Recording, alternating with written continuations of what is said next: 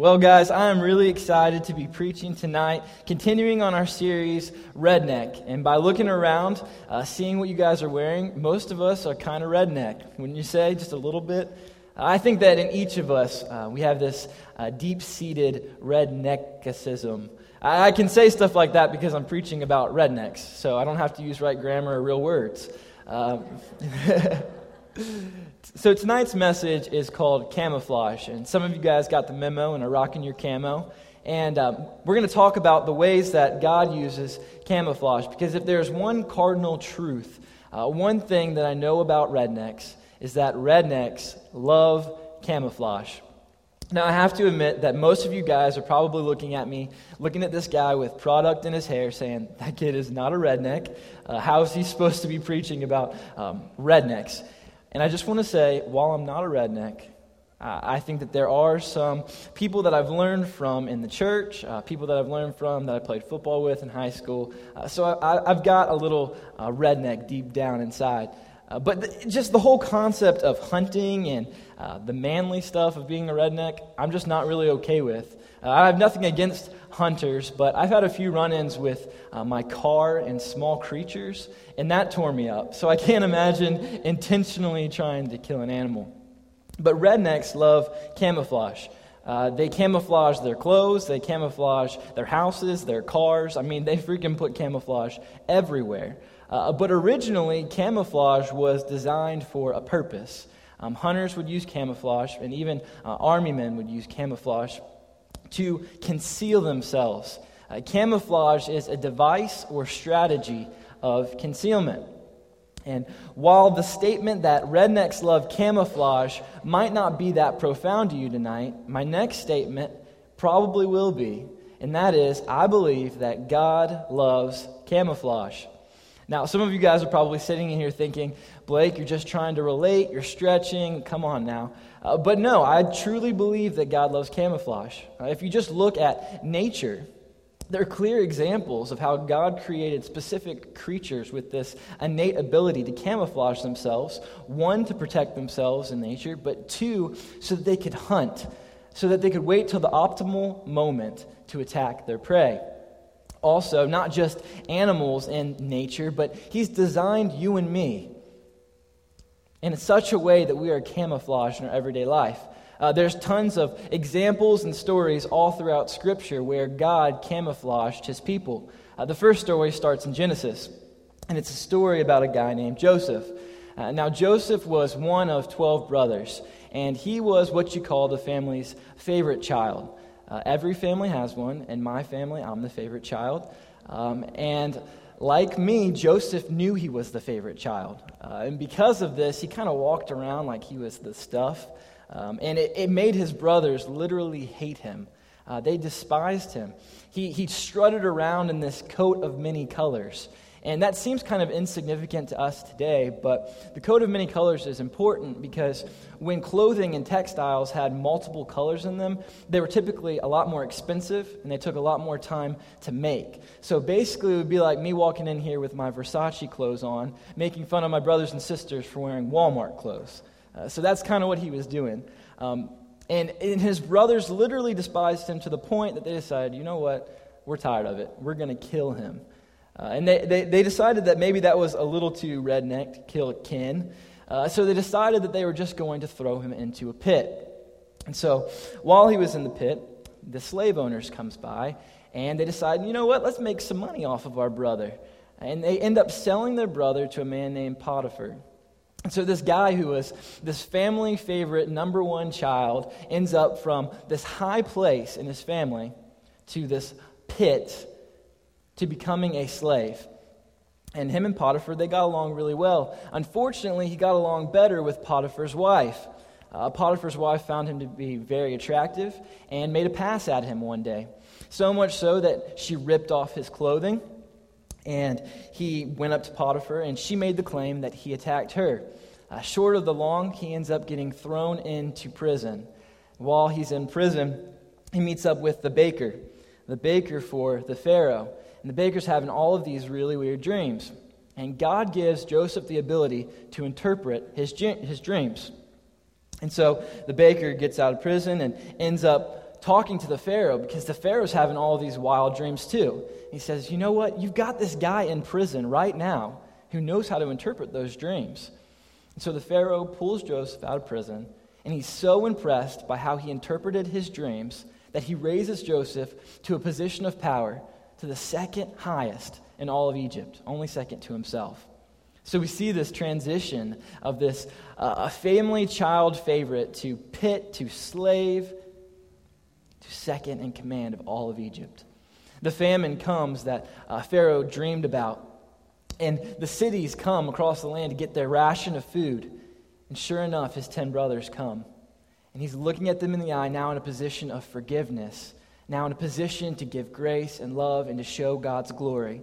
Not only did he save the people of Egypt and of the outskirts, but he saved his family on that day. You see, God camouflaged him to be in that position so that God might get his glory. Fast forward a little bit, and his family continued to populate, and the Canaanites were overruling Egypt. They were populating so much that the Egyptians started to have a problem with it.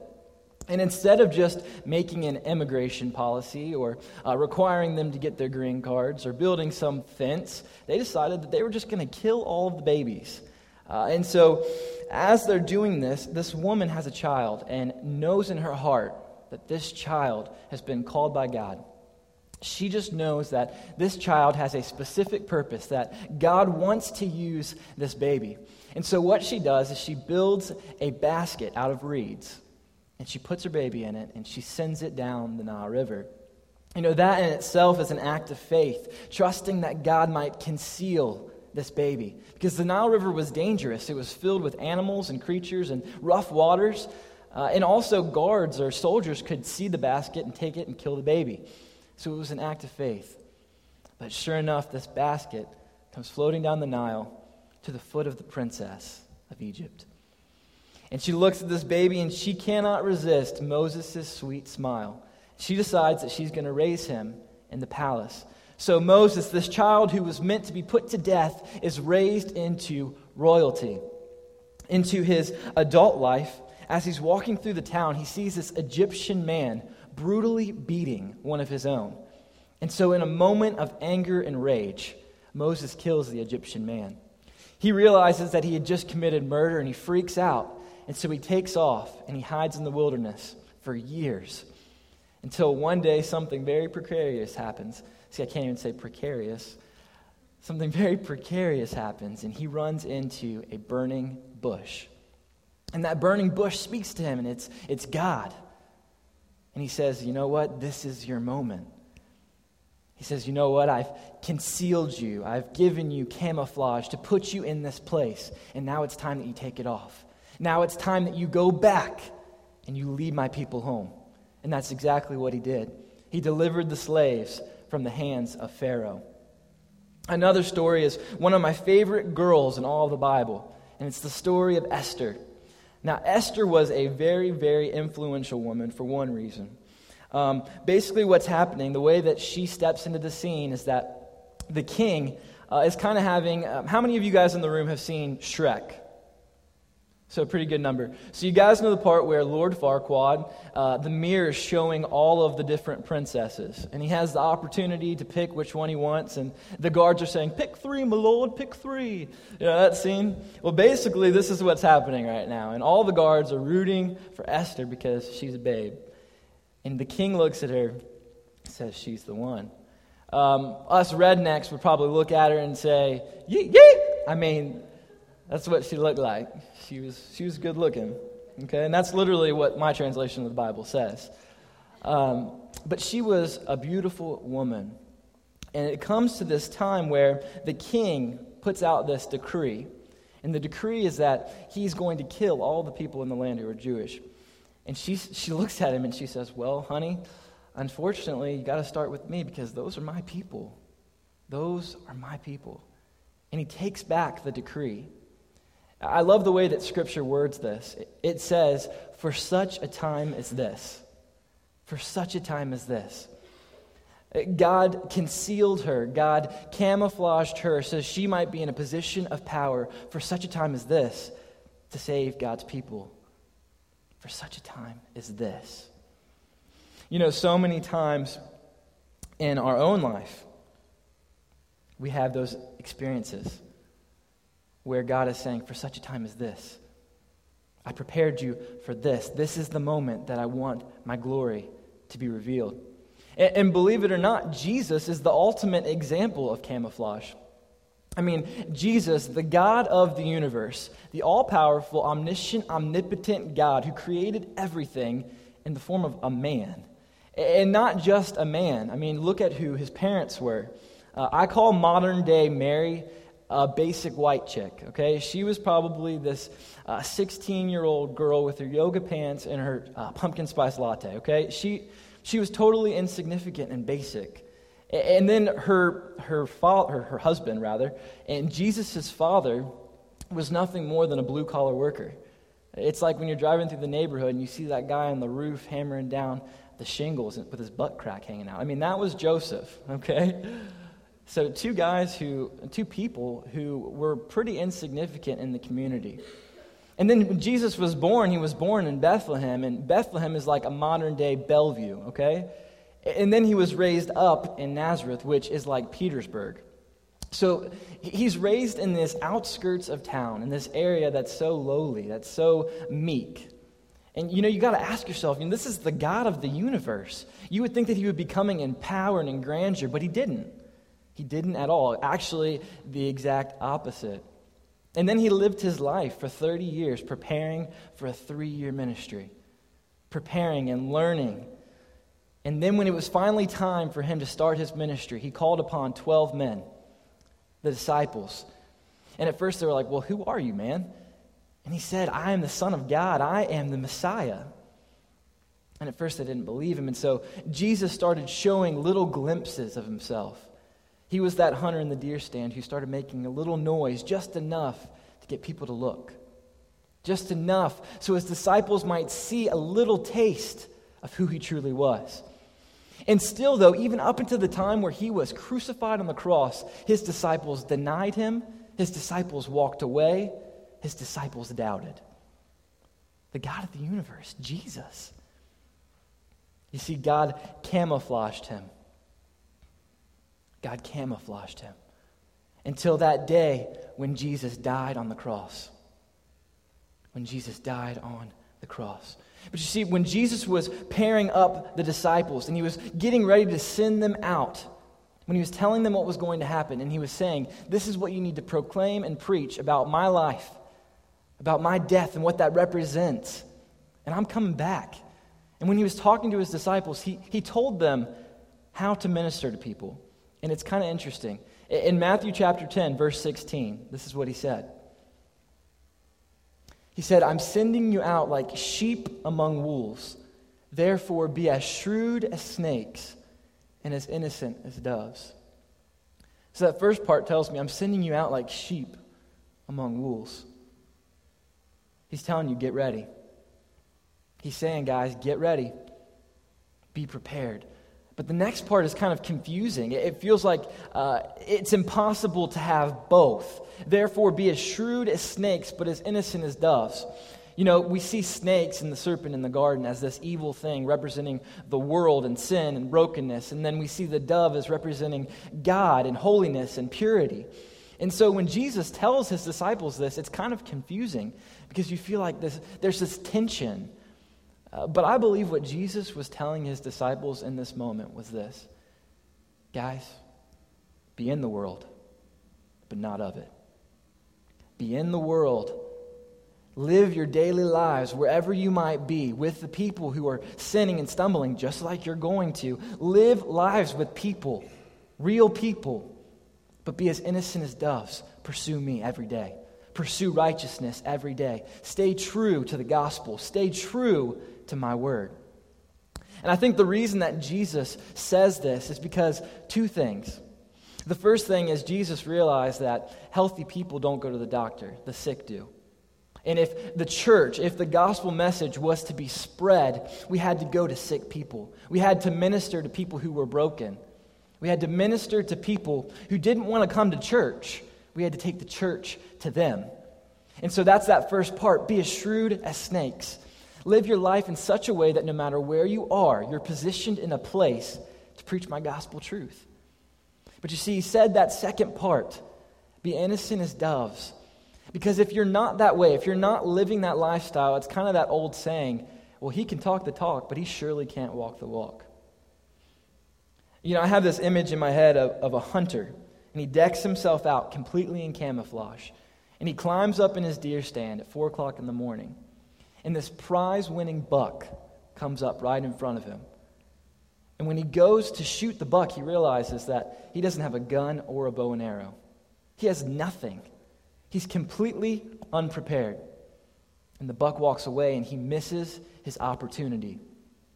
You see, the problem when we choose not to live that second part as innocent as doves, when that time comes for God to reveal us wherever we might be, wherever he might have placed us, and it comes time for us to minister to somebody, if we haven't been living according to God's word, pursuing righteousness, we're not prepared.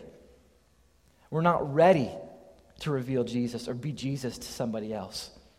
We're not ready for it. And even if we try, even if we find the words to speak, to proclaim Jesus' name, they're going to look at you and go, really? Because last weekend I saw you and you were more wasted than me. Really? Because you walk around with bitterness and anger and hate, and if that's what your God encourages, I don't want to be a part of that. I don't want to be a part of that. You see, I think Jesus understood that without preparing ourselves, without pursuing righteousness, people weren't going to listen. You can't have one without the other. There's a man in the Bible who I feel like really understood this. And he's one of my favorite guys in all the Bible, and his name is Nehemiah. Now, Nehemiah had a crappy job, to say the least. Nehemiah was the cupbearer to the king. And so basically what that means is that every single drink that the king would want to have, Nehemiah took a sip first to make sure that it wasn't poisoned. And one day Nehemiah is standing around and he just looks sad. And the king looks over at Nehemiah, and they were pretty close. And he says, man, what's your problem? What's wrong with you? And Nehemiah is just like, man, my heart is breaking. My heart is breaking for my city. And I want you guys to try to put yourself in Nehemiah's shoes. And in order to do that, I want to explain the kind of pain that Nehemiah was feeling in this moment.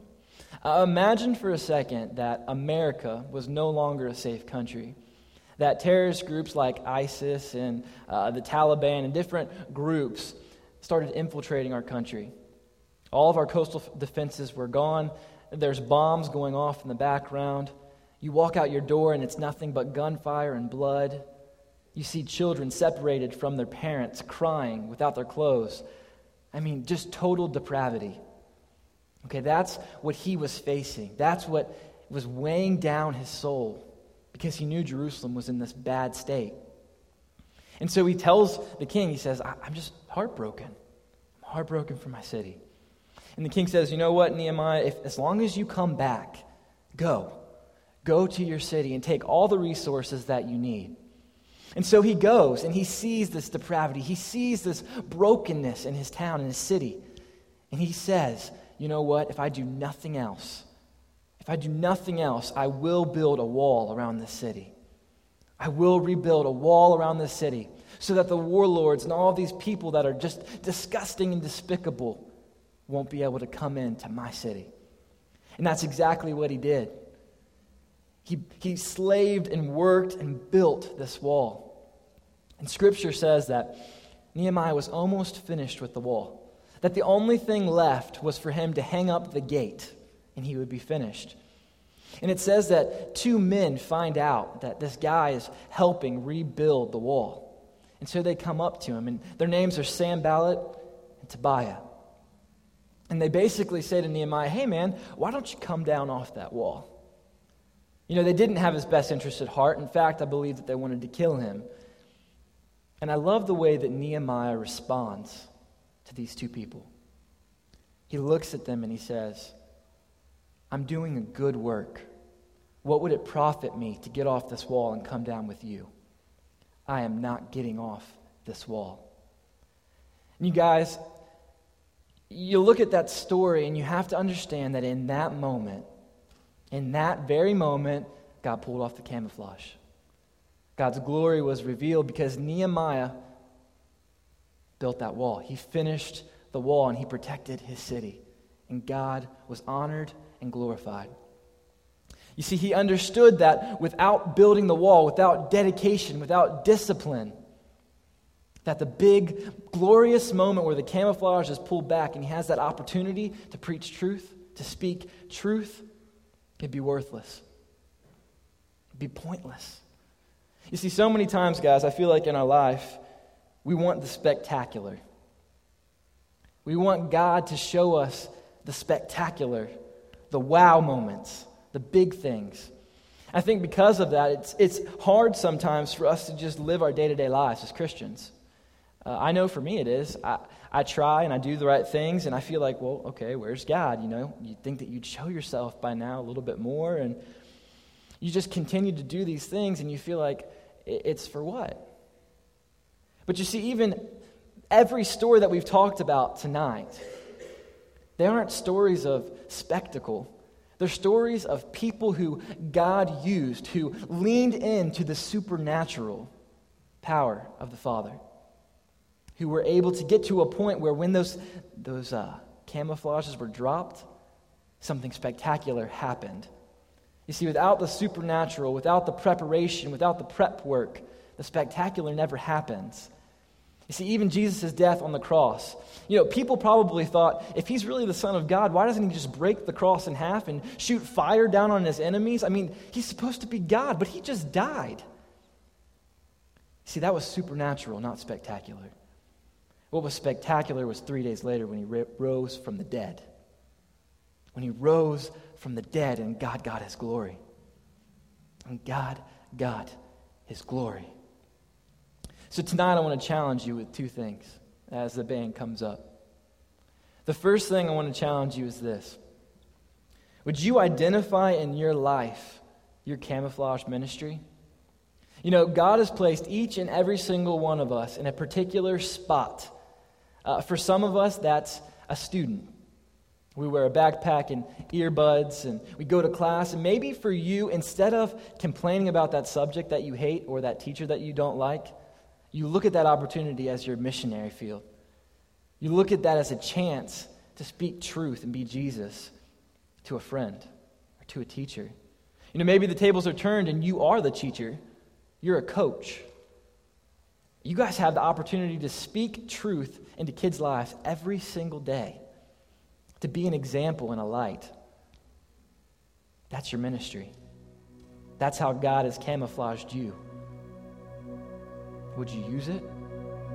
Maybe for you, you're a suit and tie kind of guy. And it's going to take you breaking up an office feud, or you doing something when the boss wants you to do something underhanded, saying, you know what, I'm not going to be a part of that. For them to go, you know what, what's so different about you? You look like us, but you're surely not acting like us. You see, you have the opportunity then to say, well, guys, I have Jesus inside of me. Maybe for you, your ministry camouflage is that you're a brother or a sister or a mom or a dad. See, sometimes our greatest missions field is in our own home, being an example and a light and speaking truth to our families. So that's the first part. Would you identify what your camouflage is? Would you identify where God has placed you to reveal his glory? But you see, my second challenge is this. Would you be like Nehemiah and start building that wall? Would you identify in your life that one thing? I don't have to tell you what it is, but that thing that you know that if you just did that one thing, that your life would be so much better. And put down that first brick. You decide to close the computer. Brick. You decide to show love instead of hate. Brick. You decide to be patient in a situation. Brick. And you just continue to build this wall. And so when people look at you, they say, you know what? I've seen his life. There's something different about him. He looks like me. He blends in, but he doesn't act like me. He surely doesn't act like me. What's your wall? Will you build it? Guys, there's going to be people like Sam Ballard and Tobiah. There's going to be things that try to own you, that whisper in your ear. That moment when you're all alone and you know that you can go down to the liquor store down the block and nobody probably would know. And that bottle saying, come on, you know you want it. That's where you say, you know what, I'm doing a good work and I'm not coming off this wall. I'm not coming off this wall. Or maybe you're in a relationship with somebody that you know is a bad relationship. And they continue to blow up your phone. They continue to harass you and emotionally abuse you and attack you. And you just say, you know what? I'm doing a good work. And I'm not coming off this wall. Maybe for you, you're holding on to bitterness and anger and resentment. And those are the voices that are keeping you from reconciling a relationship.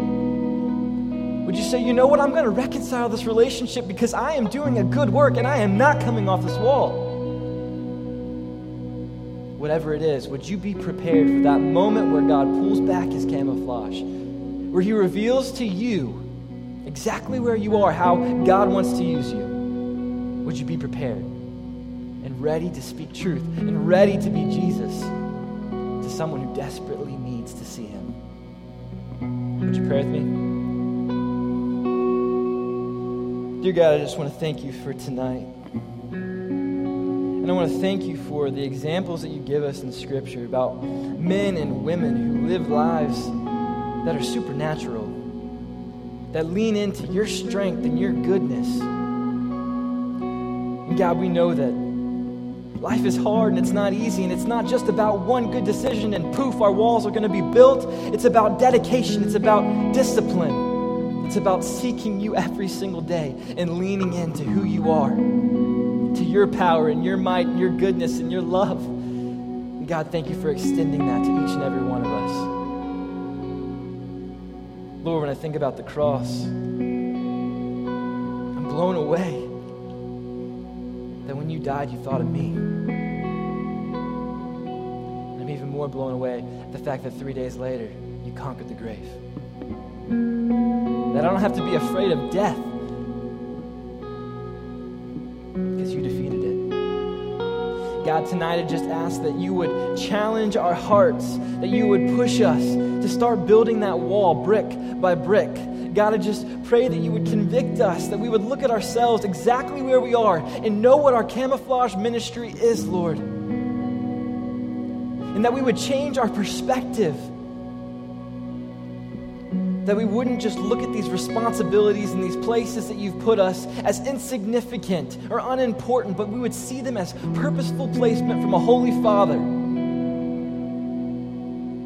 And God, when that day does come, when you want us to lift back the camouflage, when you want us to speak your truth, would you give us courage and strength to do so?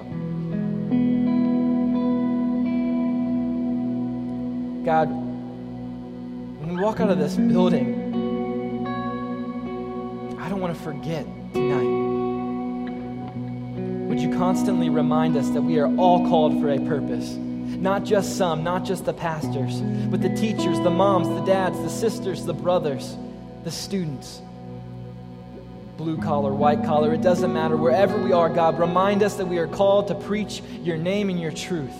And the only way that works is if we're living according to your Bible, your word, and your Holy Spirit, God. God, forgive us when we fall, when we stumble. And thank you for your grace and your love and your mercy and your peace. We ask all these things in your precious name. Amen. Guys, the thing about building a wall is that it's not easy. Sometimes it takes sweat, pain, sacrifice. It makes you feel a little uncomfortable. You know, sometimes we think that one good decision and poof, our whole life is going to be better, but it's not like that. But you know what? You're not doing it alone. You got brothers and sisters who want to hold you up. Who want to be there for you, encourage you. You've got a God that's saying, you know what? Lean into me. Lean into my strength and my goodness and my love and my grace and my mercy and my power. That's what we have, guys. So I challenge you to build that wall tonight.